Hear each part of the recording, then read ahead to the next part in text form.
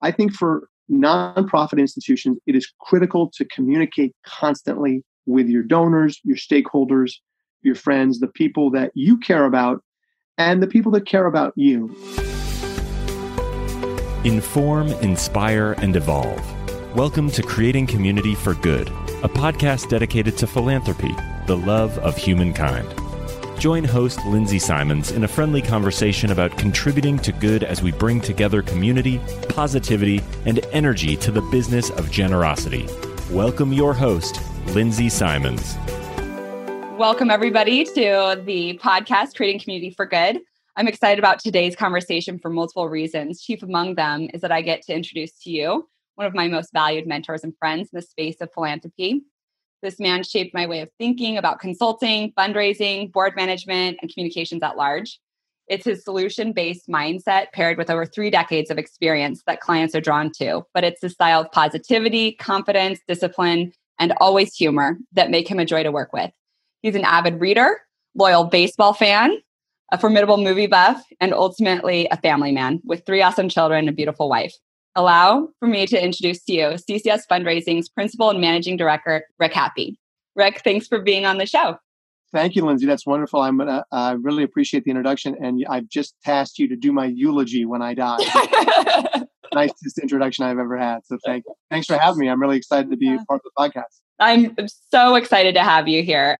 Just as some more context for the listeners, I worked with Rick for many years at CCS, better part of a decade, and I learned a lot from him. So I'm really thrilled to have him on to share his way of thinking, and it will reflect how it's informed my way of thinking also over the years.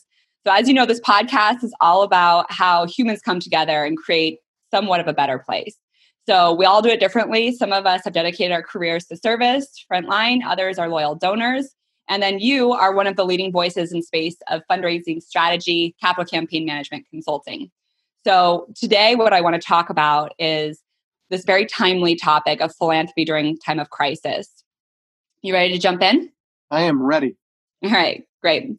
So Rick, you and CCS responded to the national crisis of COVID-19, the government's mandate to shelter in place immediately. You were some of the first to jump in the space to do a webinar with free counsel and specific action items for anybody in the space of philanthropy. Since then, CCS, I've seen newsletters, I've seen podcasts, I've seen webinars weekly. Distilled to me, and I'll include all of those in our show notes. So for anybody who wants to go deeper in the dive, we can absolutely do that. It's all on CCS's website, which is ccsfundraising.com. But for me now, Rick, just distill, what are a few of the key takeaways that we should all be thinking about during this global crisis? Yeah, thanks, Linz. I think that what we've been saying to our clients and friends since this has started are several things. And I would say we want to be mindful that the landscape is changing on a pretty regular basis. So we have to amend our counsel, and we've got to, what we may have been saying 6 or 8 weeks ago is different today. But there are some really, I think, key takeaways. One is, I think for nonprofit institutions, it is critical to communicate constantly with your donors, your stakeholders, your friends, the people that you care about, and the people that care about you. And we think that the communication, it's got to be led with empathy. I think that's a really important part of all this, that you're reaching out to your donors, your board members, your stakeholders, how are you doing? How's everything going? This is a difficult time. We understand that. Just want to touch base with you. And what we're hearing is that the stakeholders really appreciate that. They really appreciate that the institutions care enough to reach out to them. And what we also know is that the stakeholders and donors, they care about the institutions. They want to know how the institution is doing. How is the school doing during this really difficult time? How are you delivering classes online? How is the symphony doing while it's shuttered right now? How are the musicians doing? How are you taking care of your employees? So it's really a two-way street around that. We've said to folks, you want to be careful about being tone deaf. I think from the first few weeks of the crisis, we were quick to say to our clients, don't ask people for money right now. Just talk to them just connect with them, just be in communication with them. And the empathy piece is an important part of this too, because, people's lives have been upended. You have people, I had an email yesterday from someone who works with one of our clients and had asked that we send some of the materials. She wasn't able to join a webinar. And she said, I have 2 young kids and I'm homeschooling them. So I'm trying to do my job. I'm trying to homeschool my kids. My husband is trying to help and he has his job. And so we want to make sure that we're empathetic to that too, that this has really been, it's easy for me to say to clients, you're the director of development or you're the VP of development or you're the principal gift officer. Get on the phone and call all these donors. And they say, wait a second, I've got other responsibilities here and I have to manage all those things. So it's important too to know that this has really been sort of a once in a century, certainly pandemic since the Spanish flu. But for us, it's been a time that really everyone's lives have been upended and some more so than others. But communicate, be empathetic, don't be tone deaf, and don't worry about over communicating because the donors and stakeholders want to hear from you. Well, that's a good point to not worry about over communicating. I've been getting a lot of questions. How much should I be communicating? How much is too much? Are you getting flooded with emails? What are you seeing as sort of a regular or appropriate amount of contact? Well, we did a survey of our clients and friends last week. Okay. And we heard from about 700 people. And I'll send you the deck, Lindsay. It's Bob Kassane, our chairman, and Pete Hoskow, one of our partners, and Miriam Joller, another one of our partners. They kind of walk through the survey and the results. And we asked people, what's been the best way for you to, most effective way for you to communicate? And I was relieved by the answer because this is what I've been telling people, but personal phone calls. Oh, interesting. Yeah. Virtual calls and then virtual briefings so that, your UCSF has done a great job with their grand rounds on YouTube every week. They've done virtual briefings with groups of donors and friends, and California Pacific Medical Center, which is one of our current clients, has been doing that. The board chair of the foundation has been doing YouTube addresses to the board and to donors, and it's been really great. I've actually counseled folks away from overdoing it, and I've been guilty of it too, so I'm mindful of this, but overdoing it on the email because we are getting flooded with emails, and I do think that there's a little bit of an elevated pressure on people that I know you're at home. I know you have your computer on. How come you haven't responded to my email? Totally. Account that, you could be on 3 webinars and podcasts and, you're dealing with other things. But I think the best form has been the virtual outreach and the personal connection via phone, and to not overdo it actually via email. Yeah. Well, that's a great point. I like the idea of just doing a regular standing briefing that may be 30 minutes for your clients or that your client's providing to the donors and volunteers. You can opt on or off, but it's something that they're used to seeing because even just an email, hey, remember, we're going to do this. Remember, this is coming up. It's going back to your point of just flooding the inboxes. So that's a great tip. I like that. So you mentioned the Spanish flu. I want to go a little bit closer to modern history, 2008. So Spanish flu is also interesting. But as you may recall, Rick, the first time you and I met was in San Francisco in the summer of 2008. And then we had a great interview and conversation with Pete Hoskow and you, and I was thrilled about CCS. We talked about Hawaii, then bam, the world changed with a couple of months. The economy had crashed and philanthropy was changed forever. So you've been a philanthropic advisor for 33 plus years, and 2008 was an exceptional time. What other times in history are like that? And how is it different today versus, some of those moments in time? It's Lindsay. I remember, when we met, and it's funny the days that you remember exactly where you were when certain things happened. Yes. And we had a partners meeting at CCS the week that Lehman Brothers crashed. I think it was September 15th of 2008. And we had a partners meeting on September 18th, which was a Thursday. Mm-hmm. And then we had an Eastern, kind of an all East Coast seminar on the 19th. And I remember thinking to myself, this is going to be bad. This is not good. And I'm thinking about we're still doing the things we're going to be doing, but this is going to be, we're going to be in for a rough ride here. And the last time I flew before the pandemic, was really during it, I'm sort of sad to say, was March 11th. And I was flying back from Denver to California. And I was on the plane, and it was the night that the NBA canceled the season and Tom Hanks came out and said he had COVID. And I remember thinking to myself, this is kind of like the day Lehman Brothers crashed. This is the beginning. And I think there's some great parallels to that. I think after 9/11, we had some other parallels as well. The stock market crashed severely in 1987. I've been at CCS for a year. I think this is different in the following ways. This is a public health crisis. As of today, more than 70,000 Americans have died. We have, I think, 1.3 million cases, more than 250,000 people around the world. So there's a public health crisis aspect of this. There is now going to be the economic crisis that we're in.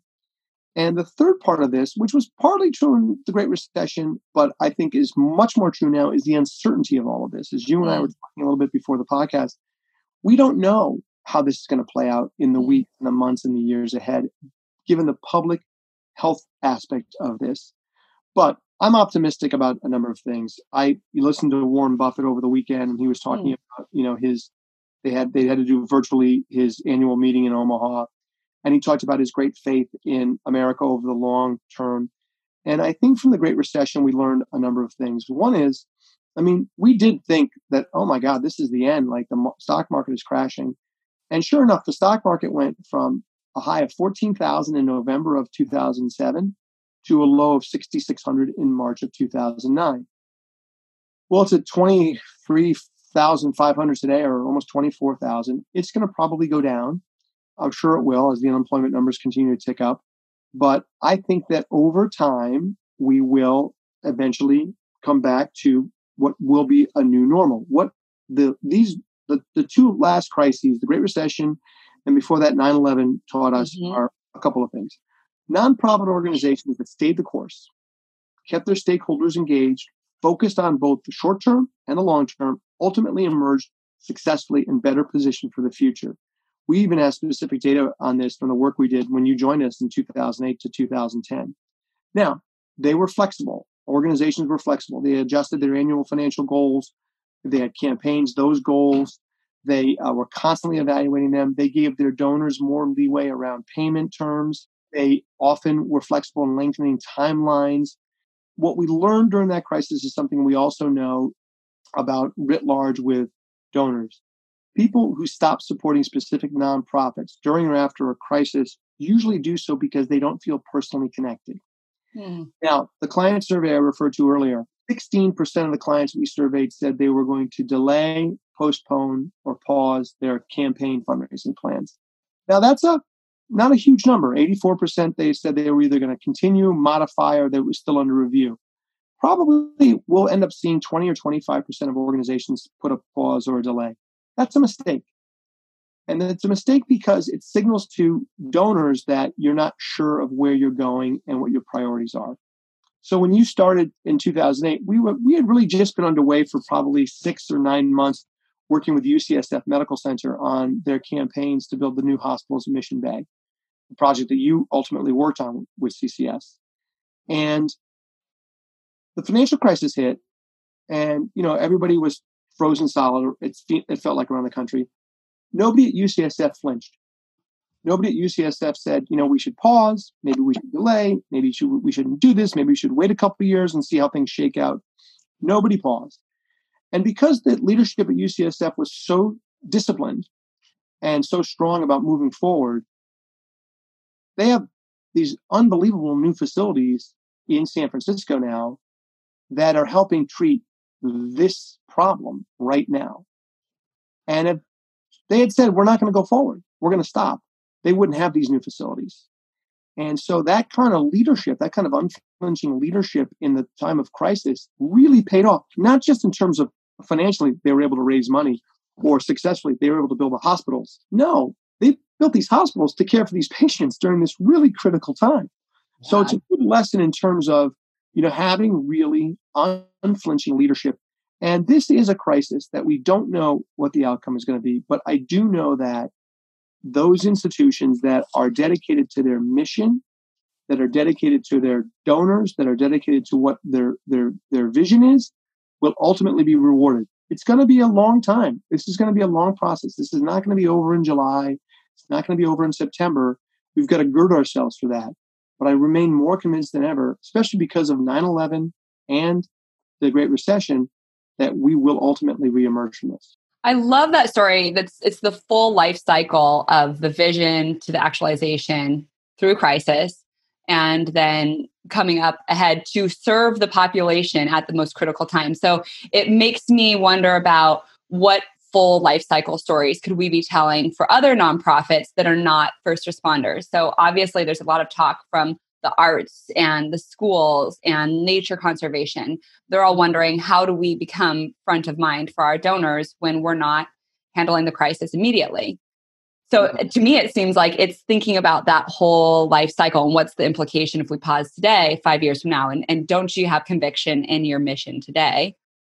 So what do you think about that? Like, how are you recommending go forward plans? And Yeah, what's really upended everything with this crisis and has surprised me is that what we learned in the financial crisis in the past was institutions like that have built-in audiences, that have loyal audiences, strong boards, tend to be better protected in a time like this. And that could be a symphony, that could be a hospital with grateful patients, that's certainly schools and colleges and universities, that's certainly religious organizations. A lot of that's been thrown to the winds here because you have religious entities, houses of worship, that aren't receiving much money during this crisis and that are really suffering. You have all the arts organizations are shuttered. They are, whether that's symphonies, museums, ballets, operas, it is really, really a difficult place for them. And the schools, the colleges, and universities, they're also going to be struggling because they're going to see some declines in enrollment.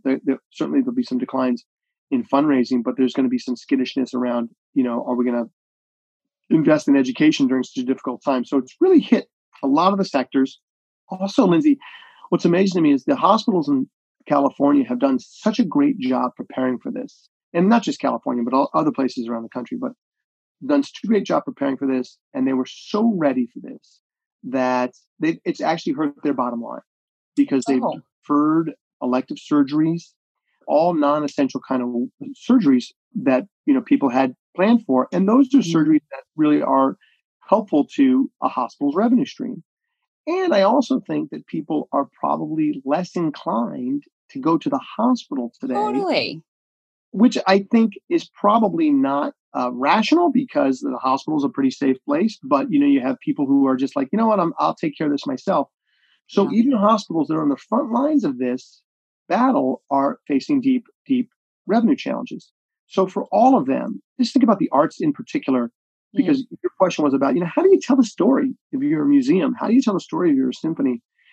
And I happen to believe that great cities, great towns, great regions have really strong, will continue to attract kind of, great jobs, great companies, great people to where you are. Having strong arts is often overlooked sort of by the general populace, but having strong arts is critical to the health and the civic fabric of a region. And I think that that's a really important story for those institutions to tell. And we have clients right now, I don't want to name any of them, but we have clients right now that are doing a really good job telling that story. They're being empathetic and, they're saying to their board members and their donors, yes, responding to COVID-19 financially is important. You should do that.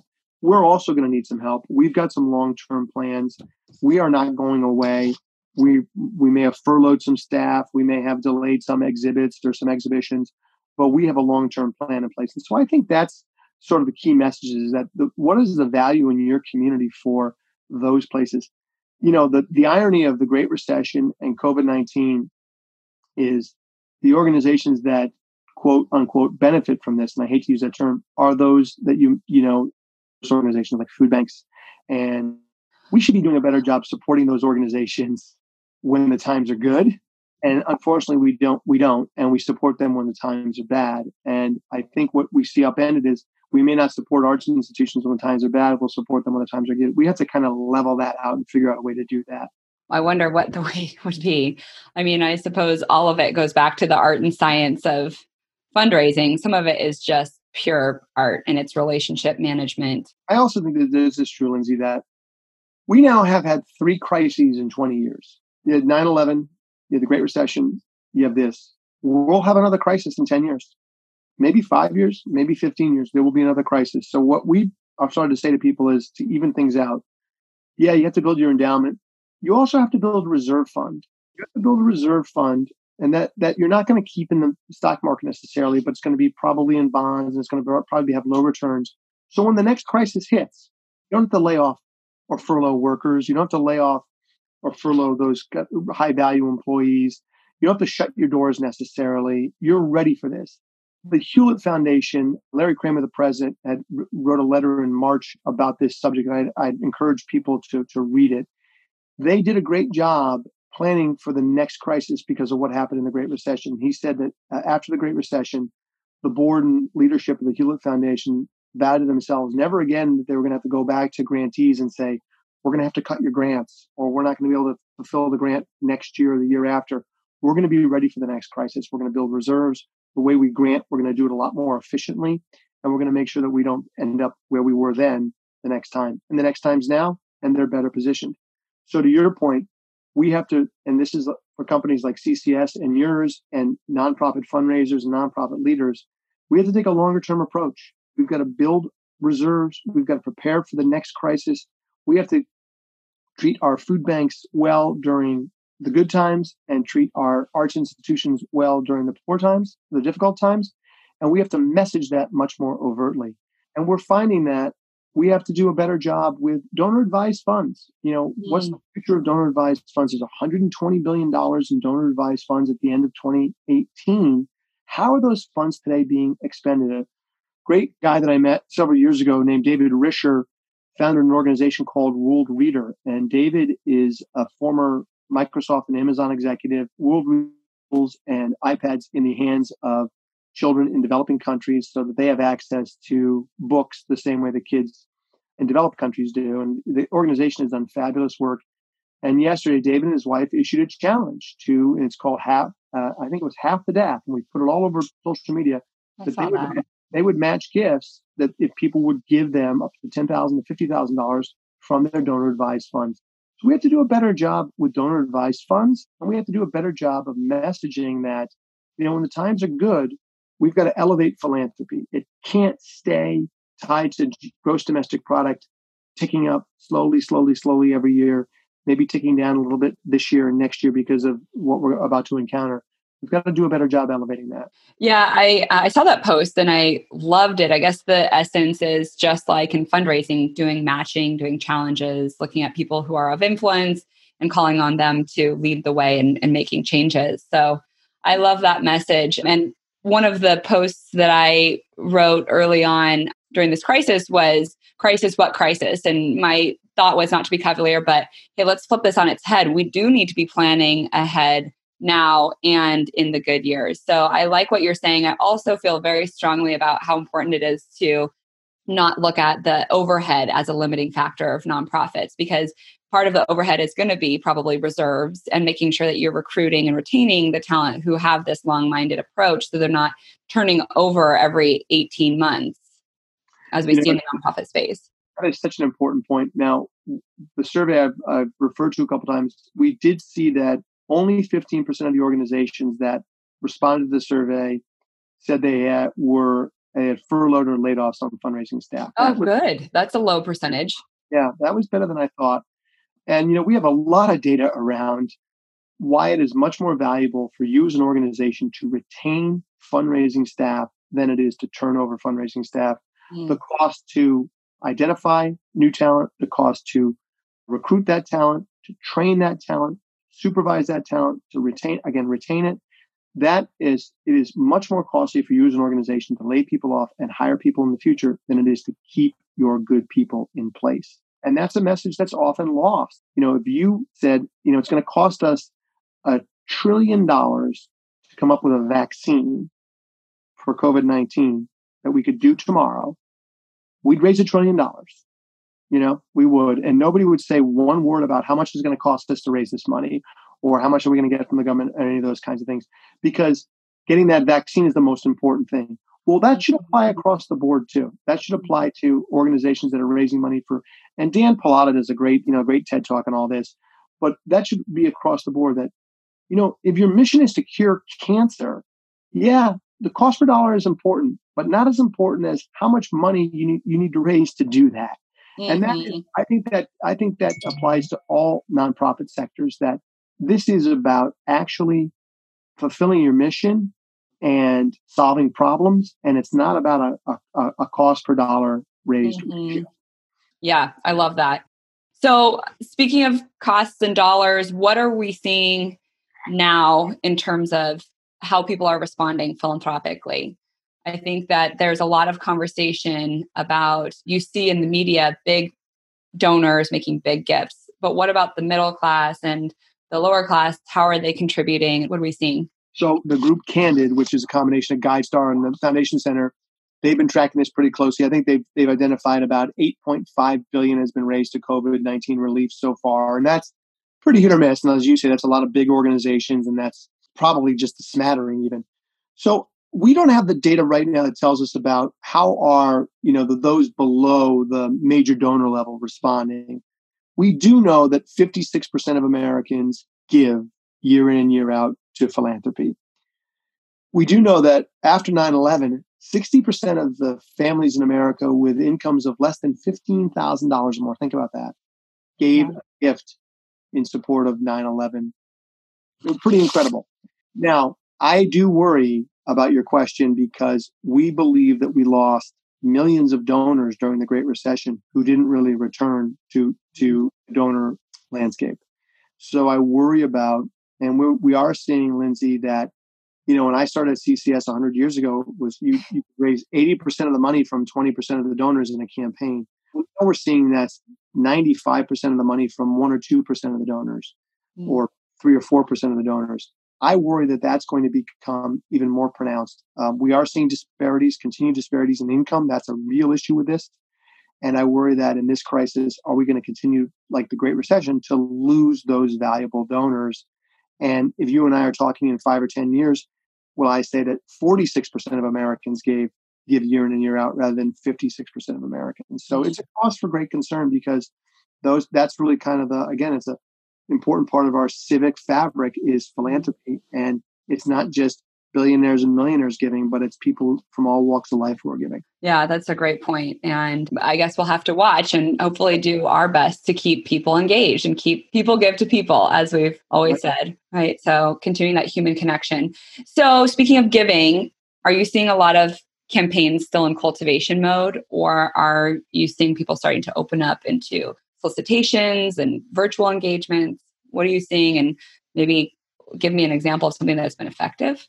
We're seeing both. I mean, we are seeing that one of the things we've said and we've seen with our client partners doing is asking donors for permission to ask. So that, that kind of takes away any awkwardness or inappropriateness or any kind of accusation maybe of tone deafness, and say, that's a great point. We're in the middle of the campaign. We're really focused on this crisis right now, but we want to talk to you a little bit about the campaign because we think it is so critical to our long-term plans. And would it be okay if we talk to you about that? And what we're hearing is people saying, yes, that's fine. Well, let's talk about it. I know this is something I'm glad you're talking about the long-term because the last couple of months, it's just been crisis. So that's good to hear. And I think even if people don't want to talk about it, they appreciate being asked to be asked. We're seeing it a couple of ways. People are doing on-screen solicitations and doing it. It's not as effective as face-to-face. It isn't. And we all know that. But for some institutions that are in the middle of kind of campaign moments, they don't have any choice. And they're doing a good job and they're getting good results. Again, it doesn't replace face-to-face. It doesn't replace, nuances that you pick up in a conversation. We like to say at CCS, you should work in pairs so that if your co-solicitor may pick up a cue or may pick up something that the person or the people that they're saying, or there could be some physical cues, you don't get that as much in a screen solicitation. So it's not as effective, but we think as a stopgap, it is valuable and it can work. And even phone calls that are structured can be helpful and can work. Again, not as valuable or not as effective as face-to-face. But as you know, people would do that before there was COVID-19. They'd rather do an email or a phone call than a face-to-face. That's all part of life. But I think that what we are seeing is kind of 3 stages to this: immediate crisis, stabilization, reemergence. And I think where we are right now is between immediate crisis and stabilization. We're not yet at reemergence, but we're seeing a lot of that. So we're moving towards stabilization. We've got our plans in place, and we are out reaching out to people and asking them to support the campaign. It may be delayed because of what's happened for the last couple of months, But it's good to see, and it's heartening to see that people want to see that long-term picture. Yeah, I love that. During the webinar, I guess I don't even know when it was, when the crisis hit and CCS did the webinar that I already mentioned, one phrase really stuck out to me that you shared or you offered in the first communication. It was something like, people have asked how they can help. And if you're interested, please do X, Y, and Z. And I love that phrase. I just want to reiterate it because it's such a great lubricant, if you will. It's sort of what you're saying now. It's just, focusing the conversation, but not going head on so that you still sound like you're empathetic and not tone deaf. So this is interesting, Lindsay. I keep referring to the survey that we did. Our clients told us that a third of their donors have said they don't know how to help in the COVID-19 crisis. Yeah, we're hearing that sort of anecdotally, too, people saying, well, who can I help? What can I do? Who do I respond to? Do I respond to my local hospital? Do I give a gift to the NIH or the CDC? Do I give to the research institution, the academic medical center? Where do I go? And that doesn't surprise me because we experienced that not just in the Great Recession, not just 9/11, but Haiti, Hurricane Katrina. Yeah, Katrina. Even Hurricane Sandy on the East Coast. So donors, I say to people, don't presume that your donors know or where they're going to give. They may not know right now. So give them some direction. And I think, if I were at a school or performing arts center, and I talked about this earlier, or another kind of institution, I don't see this as a zero-sum game. If one of my board members or donors said to me, hey, can you give me some advice about how I can support COVID-19 relief? Instead of trying to pivot them to supporting your organization, I would connect them to professional colleagues who work for healthcare institutions or research institutions and make it an easy path for them to support COVID-19. They're going to appreciate you as a professional. They're going to appreciate your organization, and they will support you long term. And it's the right thing to do, too. So I think that helping donors navigate this, I think a lot of our development professional colleagues can do that, and it won't be a zero-sum game. It won't be something that they lose and someone else wins, but I think you'd find that both are going to be winners. I love that advice. That's awesome. So, Rick, what have I not asked you that I should have asked you? You asked me, I think one of the things we could talk about is, and this may be the last thing, is, how do we think philanthropy is going to be impacted in the coming months and years? Yeah. The easy out is to say, we don't know. It's unknown. I do think that we're going to see in 2020 a decline. I don't think there's any way around that. I think I talked earlier about gross domestic product. And what I mean by that is we've seen over the last 50 or 60 years that philanthropy hews pretty closely to gross domestic product. It's around 2% each year in terms of, if the GDP is X, 2% of X is roughly philanthropy in a given year across all sectors in the United States. So there's all kinds of predictions out there about GDP in 2020. Is it going to decline 6%, 8%, 10%, 20%? No one really knows right now. It will decline, I think it's safe to say. So we should prepare ourselves in 2020 to see some pretty significant declines. We saw that in 2008, 2009, in the Great Recession. I think we'll see that again in 2021.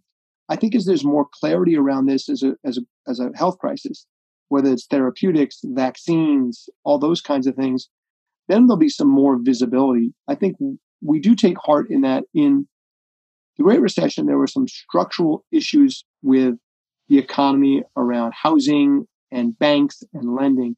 Those things didn't happen. This was a health crisis that was kind of foisted upon us. So if we can get to some kind of health resolution to this, I think the economy will come back. It always does. It's going to take some time. But I think short term and even longer term, we have to kind of prepare ourselves that philanthropy is not going to decline 50% like it might with the stock market, like the stock market did in the Great Recession, but it will decline. And we just have to position our institutions and organizations to be those organizations that are worthy of support. And I think we also have to ask ourselves some questions about, are there too many nonprofit institutions in this country? Yes. Is there too much duplication in various sectors? Yes. Are we utilizing donors' investments properly? And that's not about overhead, but that is about all these different kinds of organizations doing the same kind of work in the same space, probably. So maybe a slight decline in the number of nonprofits won't be the worst thing either, because they're not as effective in solutions, and it may not be the most effective use of donors' funds. That's so interesting. And I'm seeing, and I'm sure you are too, more leading philanthropists say, I will fund a project that you do with another organization. Let's get you guys talking. You're doing such similar things that segue smoothly. So it'll be interesting to see how, if it's the donors that inform the future or if it's the nonprofits that guide the path that they're on. And probably it'll be the donors, especially now. I think so. Closing question for you is, I always end my podcast with an opportunity for the guests to give a spotlight or shout out to something or someone else. Is there any nonprofit or corporation or individual that you found very inspiring that you want to spotlight at this time? I would just say it's your hometown. I just say that the shout out, I hate to do this because we have so many clients and they're all so great with us, but National Jewish Health has been right at the forefront of this in Denver, the tip of the spear. They've developed COVID testing and they've developed drive-through testing, and they've really been out front of this. And National Jewish Health is the nation's leading respiratory hospital. And this is going to be a long-term health issue, Linz, that, if you had COVID-19 and you recovered, you might have some lung issues longer term. That's unknown. We don't know that, right? It's going to be a place like National Jewish, which really specializes in respiratory ailments around lungs, COPD. That is going to be at the forefront of this for a long time. So they do just great work in terms of academic medicine. They're a small organization, but they are small but mighty. And I give them a shout out because it's just great. And, it's just great knowing in our neck of the woods that having these great institutions like UCSF Medical Center, California Pacific Medical Center, Alameda Health System, San Francisco General Hospital, having these wonderful healthcare organizations, many of whom we've worked with and are working with, is quite reassuring. Yeah, that's great. That's great. I love that shout out. So Rick, you and I have had a lot of fun. We've had a lot of laughter and we've worked on good projects together over the years. I want to tell you how much I'm so grateful that you joined today, and I love the work you're doing, and keep guiding us forward. Well, thank you for having me. I love these podcasts. This is an inspired idea. So I will speak with you soon, but thanks for having me, Linz. Sounds good. All right, Rick, have a great day. You too. Talk to you later. Thank you. Bye-bye. With this latest valuable episode, we'd love to thank you for joining us on the Creating Community for Good podcast. If you found today's show valuable, simply visit our website, creatingcommunityforgood.com, to leave a review, as well as to get access to additional resources and relevant links from this show. Stay tuned for more episodes.